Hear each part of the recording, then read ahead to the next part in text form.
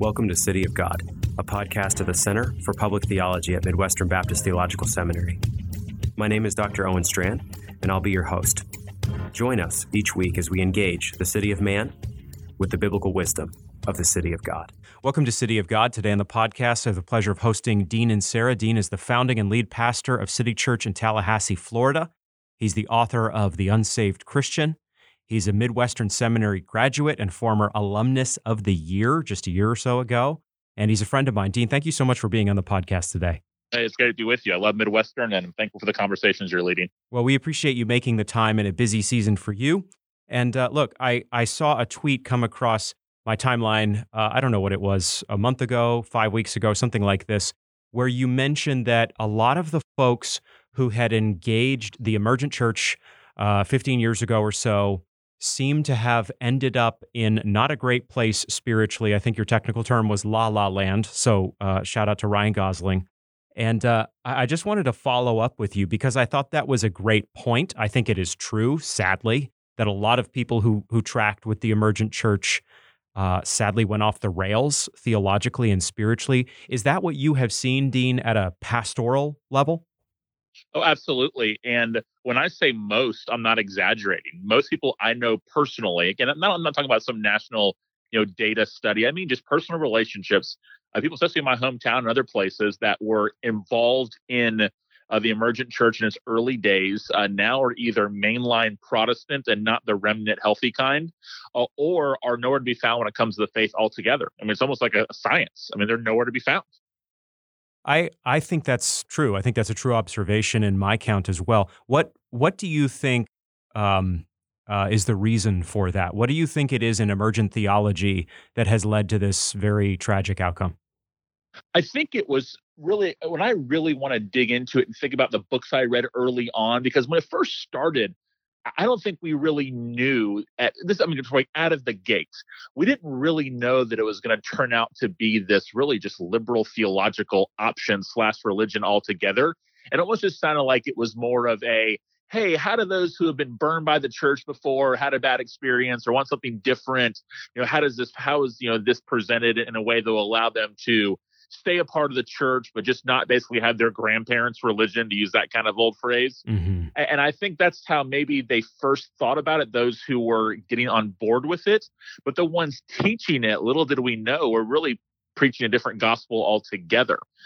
So I think what has happened is when you're a part of a movement, a new idea, whatever you want to call it, that doesn't first ground itself in the authority of Scripture, eventually you're going to have nothing to stand on altogether. Because we never really heard from those guys about biblical conviction. It was more just about authenticity and culture, and it was never actually about the gospel and the Bible. I'm not trying to oversimplify it, but you never really heard those guys talking about that. It was more about your personal story and it was that kind of conversation, and we never really knew what they believed. Yeah, you remember that about the Emergent Church? We never really knew what they believed. Mm-hmm. Yeah, we were told it was a new way to be Christian. It turns out, for many, it was a new way to be liberal Protestant. That's a great way to put it. That'll tweet right there. We say that'll preach. That'll tweet.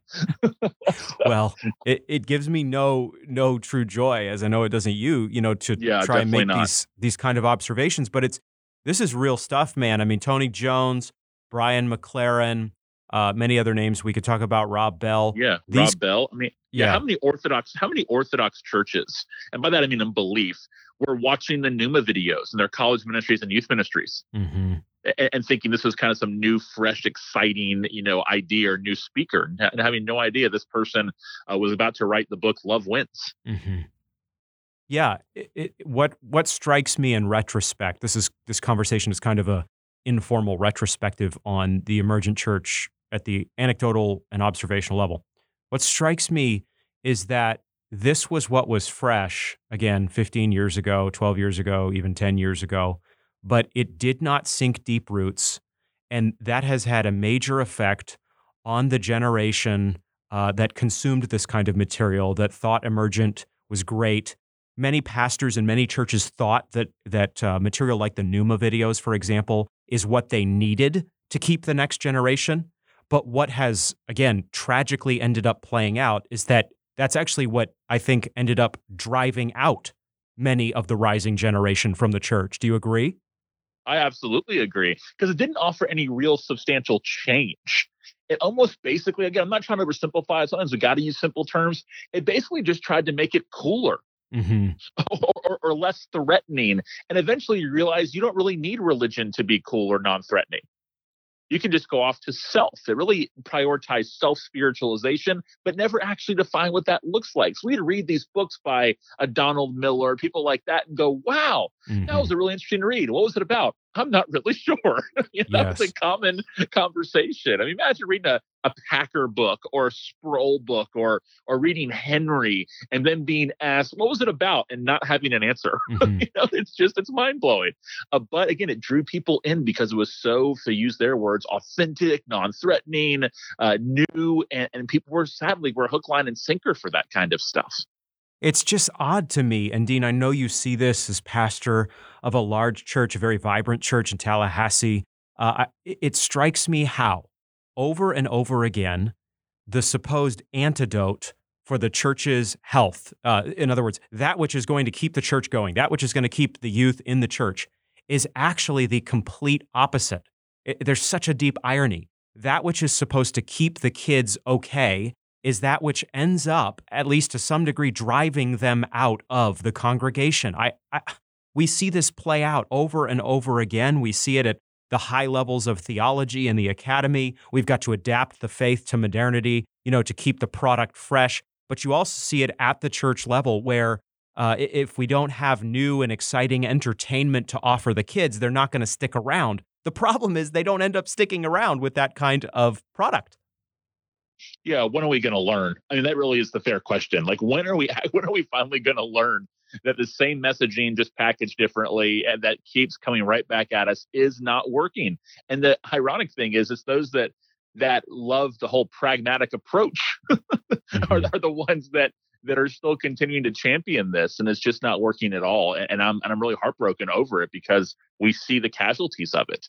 We see an unchurched generation that thought if we only made this cooler, this deeper, and by deeper they mean more contemplative than actually like substance, then we're gonna get a chance to reach them when actually they walked out the door. Because why would I spend my time and my energy going to these events or reading these things or listening to these teachers that I don't actually need in order to feel good about myself? I can find something else, right? And so as a result, they've turned their back on it altogether. But these friends that I have, I mean, I don't even know if they believe anymore. You know what it is? And this is how I like to word it. They have the intellectual conclusions and convictions of atheism, but they want the feels of religion. That's well said. That theism provides. That's what I've seen from people I know who were in that movement early on, and now are either barely mainline Protestant, barely can call themselves a church, or they're nowhere to be found altogether, but still will post like spiritual things on Facebook and those type of things every now and then. And it's the intellectual commitments and conclusions of atheism while wanting the positive aspects and I guess good feelings of religion. That's totally what it is. Yeah, it strikes me that liberal Protestantism works for a time. It works for a time. It keeps people in the seats for a time, maybe even draws some folks because there is a sort of freshness to it, especially if you're from a conservative or a fundamentalist background, something like this.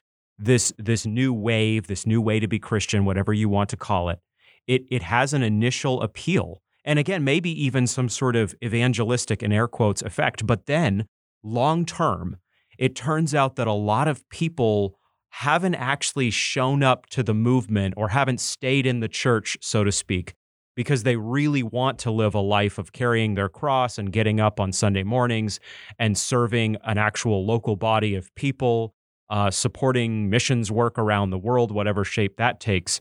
It turns out that they were getting that kind of feel, I think, in a lot of cases, but now it's burned off. So liberal Protestantism works for a time. There is, at least in some cases, a period where people buy it and where, journalists will show up and write stories about it and there'll be a movement identified. But then, sadly, it burns off, which is very different, Dean, from the way it works with traditional churches, which don't perhaps always have that same kind of spike but do tend at least to keep people there because those people are anchored in the Word of God and the gospel of Jesus Christ. Do you think that's accurate?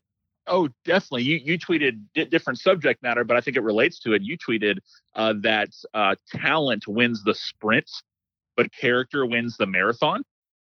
And I think in the same way, building our entire identity and our entire convictions upon the rock of God's word and of Christ, that's what withstands, not building on the sand.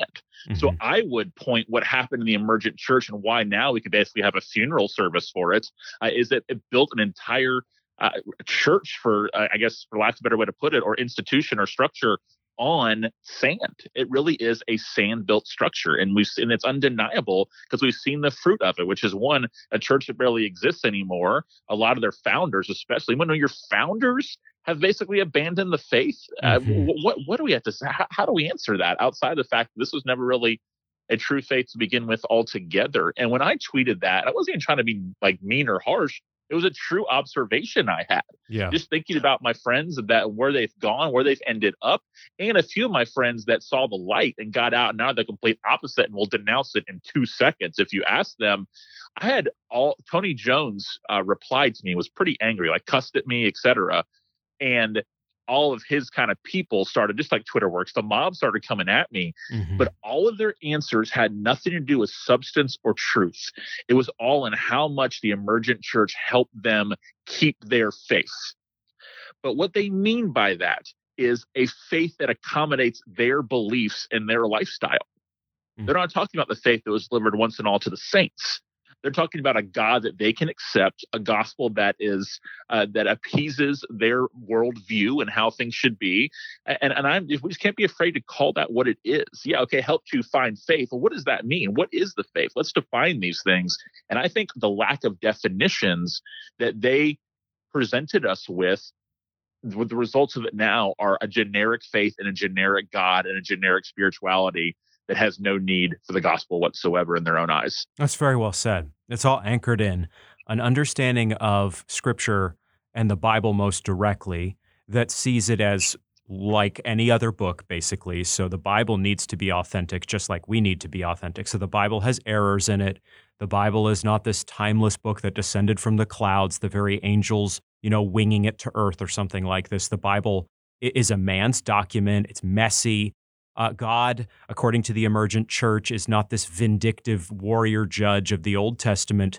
As Rob Bell most famously emphasized, God is basically only a God of love.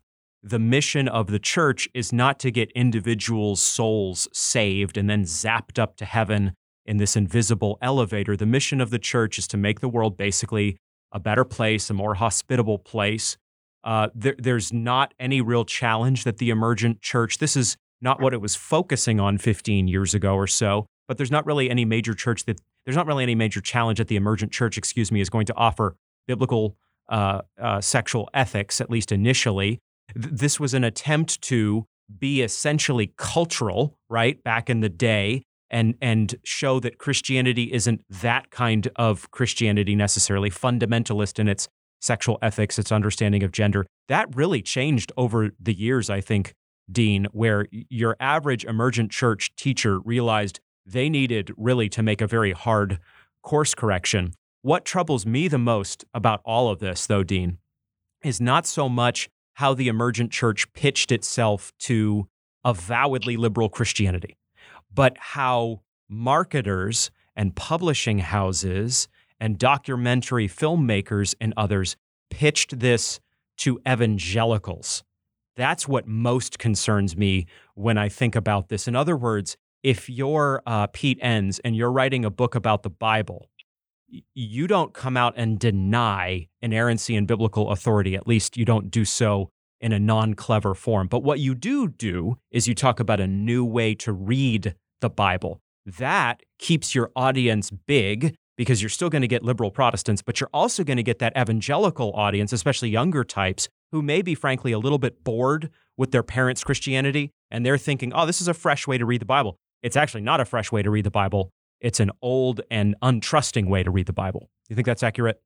Oh, I think that's completely accurate. And the sadness is that the discernment level of many people in our pews and our chairs across the country still is at that same discernment level from 15 years ago, where people bought hook, line, and sinker into Blue Like Jazz and into Rob Bell, who in Velvet Elvis, one of his claims he made about, hey, let's just all get along, basically was, let's say tomorrow we found out that Jesus wasn't really born of a virgin. Mm-hmm. Would it really matter that much? Come on, let's not get caught up in doctrine. We're like, would it really not matter that much? What? Do you have 5 hours to work through this? Exactly. Or even within 5 minutes, we can tell you how that's a heretical view.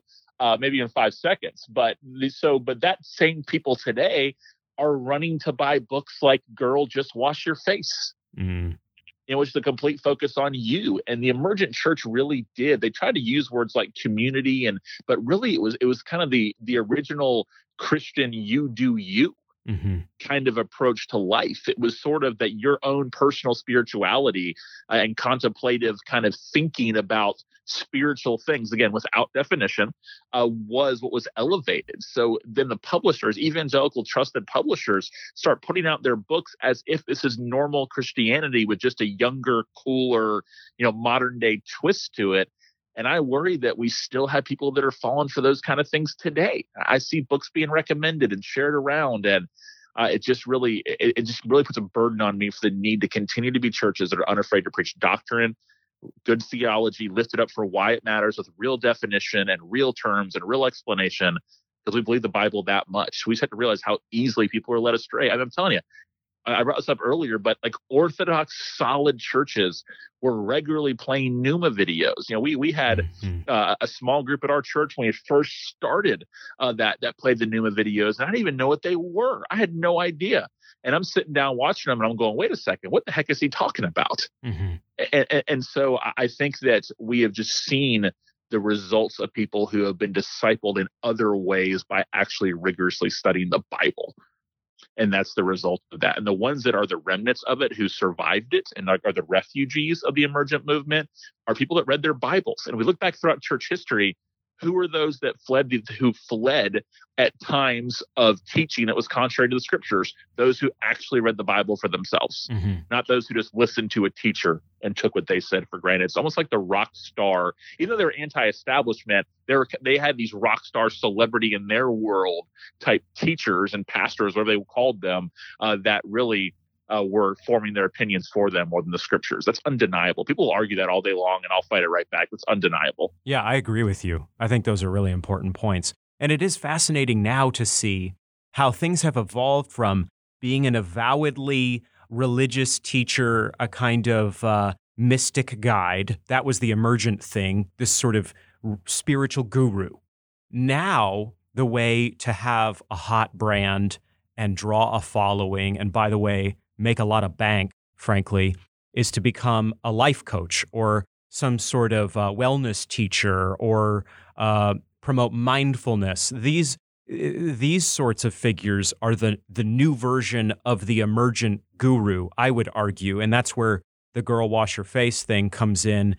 To mention just one figure, I read a piece recently about Brené Brown. I think I'm saying that name rightly. I hope so. In Texas Monthly, who is this kind of life coach who has a spiritual element, but not in any kind of sharply defined way doctrinally.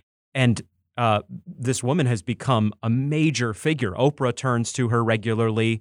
And Dean, again, it's one thing to talk about the effect of such teaching on unbelievers. That's a big deal. The church has to speak up on these issues, has to engage culture evangelistically, absolutely. But it's also, I'm sure, the case that if we knew how many professing evangelicals and evangelical women in this particular case were reading these kind of voices, we would not sleep well at night. Oh, definitely. And we have to speak to it. We have to speak to it. And it's not going to be popular because there's emotional attachment to a lot of these people who are having influence, as they call them, influencers. So what your own story was to the Emergent movement, that kind of authenticity, your own story, your personal happiness is to what we're seeing happen right now. I call it pop Christianity. where your just personal happiness and satisfaction in the moment is taught to be God's will for you, God's plan for you. God just wants me to be happy. So the old famous midlife crisis that many went through, now we're seeing happen as more of a quarter life crisis, where the mundane and the routine, those things of life where faithfulness is really built, are frowned upon and are seen as settling. That's like the big sin in this new world we're seeing, is the word settling, because they would say that's not God's best for you. God's best for you is, ease, it's fame, it's whatever you desire coming true, it's your own personal feelings. And we're putting kind of Jesus language and out of context scripture kind of sprinkled on top of it. And it's given us this whole new me-centered gospel that's really troubling. And if you talk about it, they're conditioned to basically just say that you're a hater. Mm-hmm. Where the emergent church would just say you're a fundamentalist, you just, are just so rigid and you think you're the only one who's right. The modern day pop Christianity, me-centered gospel would just say that, again, that you're a hater, you're just too negative. You don't want people to be happy, those type of things. He's helped me so much, this teacher, Mm-hmm. they just point to results and pragmatism. Where the emergent church, again, would just kind of disdain and call you a fundamentalist. Yeah, it's fascinating how much self-help and a therapeutic mindset really has triumphed. There's a book by that title decades ago, actually, Triumph of the Therapeutic. But really, I think that is very nearly the story of the age as things have played out culturally in America and in the West. The dominant framework of your average person today is not, at least solely, religious and spiritual / moral. It is probably, very likely, therapeutic and psychological, and thus the answer to that particular mindset and way of life is a psychological and therapeutic and self-help answer. So many people, even if they're in a church, even if they're a church member, even if they're a professing Christian, even if everything looks good as you engage them, if you actually looked into their worldview and their mind, you would see that they're approaching Christianity not from a theological, spiritual, moral standpoint, the traditional kind of view, but they're approaching it from a therapeutic view. So they see God as giving them the affirmation they have always lacked. There's an element of this that we can parse out that biblical Christianity, of course, does offer us. The love of the Father in Jesus Christ applied to us by the Spirit is, man, that's the whole enchilada. And yet, that is not the gospel that is preached to us by therapeutic self-help practitioners. They are saying something different. They are not talking about love mediated through atonement and resurrection. They are talking about God being the great big affirmer in the sky. Oh yeah, that he's writing your story, and by that they don't mean your plan of sanctification of becoming more like Christ. Mm-hmm. Romans 8:29, those he foreknew predestined to be conformed to Christ. It basically means you achieving your dreams. And what's sad for me with these folks that have bought into this is I believe they're really missing the abundant life that Jesus promised. Mm-hmm. Where he actually told us he wants it to have life and have it more abundantly. That doesn't come through self-discovery. It comes through self-denial. And that's not Eeyore from Winnie the Pooh walking around miserable all the time. No, it's exalting Christ and following him, in his story. And I think that they're just missing out on that. They don't even realize they are, because they've been so conditioned, because they've seen it. I'm putting air quotes up. They've seen it work in terms of draw a big crowd or make them feel better, that they think this is it. And I have friends that pastor churches in some of these towns where these like kind of big self-help prosperity light kind of churches are, and they see they call them refugees from those churches. They're seeing those folks eventually come over to their churches because they've had all the experience and all the emotion. Mm-hmm. They haven't had a lot of truth. And that's how these things can. I do believe this new movement, the distant relative is the original prosperity gospel, not even too distant relative, but where they can trace some roots back to the emergent church is that personal experience, they love that word experience, is elevated. Like that is the key, that personal experience connection. And that requires a lot to do that. I remember emergent church had to have a lot of mood, like candles and living room settings and those type of things. And now the pop kind of self-help Christian church has to have this very extremely professional, over-the-top production in order for that experience to be legitimate. And what I always say is, man, how would this work if you moved to a third world country tomorrow? Like, how would this work under persecution? How would this work in prison for your faith? And they don't have a real answer for that. And I think it's sad because it's keeping people from really experiencing the actual true blessing of God, which is God himself, and he's enough. Yeah, and have fun being a pastor with that kind of approach. You just have to rev it up week after week. You're not so much Every doing week. it necessarily in the arena rock kind of mentality or the sort of business executive type that was big in the 90s or the emergent church candles and smells approach of the 2000s. But you do need to have today, I think, be as if you are entering the set of a Netflix special on, living the optimized life. And that's a tremendous pressure for those in ministry to have. If the word does not have the horsepower to keep people are not going to stay very long. The good news, though, Dean, as we round the corner toward home here, is there are Bible-loving, God-exalting, Christ-driven churches out there. And I fully believe yours is one of them. I know you're seeing lots of people in Tallahassee come to Christ and lots of disciples grow in their faith.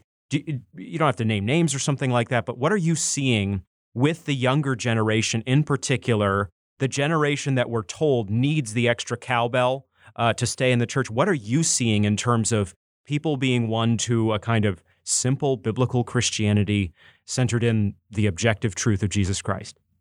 Yeah, well, I see one of two extreme, or not even extremes, just kind of two approaches. One that goes hook, line, and sinker into the whole kind of Instagram pastor celebrity culture. It's very much a style to it. They all look the same, dress the same, think the same. They just really, it's almost like a fashion. It's almost like it's its own subculture. And they just, and you don't really know what they believe. They would say that their theology is just like, it's just love God and love people, which sounds so good on the surface. But again, there's no definition to that. They don't know what it means to love God and even why we should love people. But it's just kind of their belief. But what we're also seeing that's so encouraging is we're seeing our college students just love truth. And they see that stuff and they, one, have a burden for their friends who are in it, but they also have a real almost angst. Like they almost get a righteous anger towards it because they know what they're preaching is not the actual true gospel. They want to hear sermons about Christ's substitutionary death. They want to hear about imputation. They want to hear about propitiation. They love it. I mean, the things they're reading, and we have college students who are reading Edwards. It's incredible. And these are not even people that want to go into like full-time church ministry. These are people who are nursing majors and business majors and finance majors that just love the word and the things they're listening to. It's really encouraging. There's tons of that going on. So we want to keep them encouraged in what they're doing in their faith. And they're not just sitting there in some kind of laboratory. They have lost friends. I mean, they want to bring their friends to Jesus. They're connected on campus. So we're seeing, a high love for theology and a high love for mission, because guess what? Their gospel belief is fueling their mission. So I'm just really encouraged by what we're seeing with a lot of younger people. Again, there are those who are definitely being duped, sadly, and my prayer is that they'll come out of it. We had one college student who came to us hook, line, and sinker into that kind of Instagram Christianity, and now he is, fully a gospel-centered brother. He's sharing the documentary American Gospel with everybody he knows. He's getting ready to head to a SBC seminary pretty soon. So we're helping him think through that. And just so we're seeing those kind of awesome things happen as well.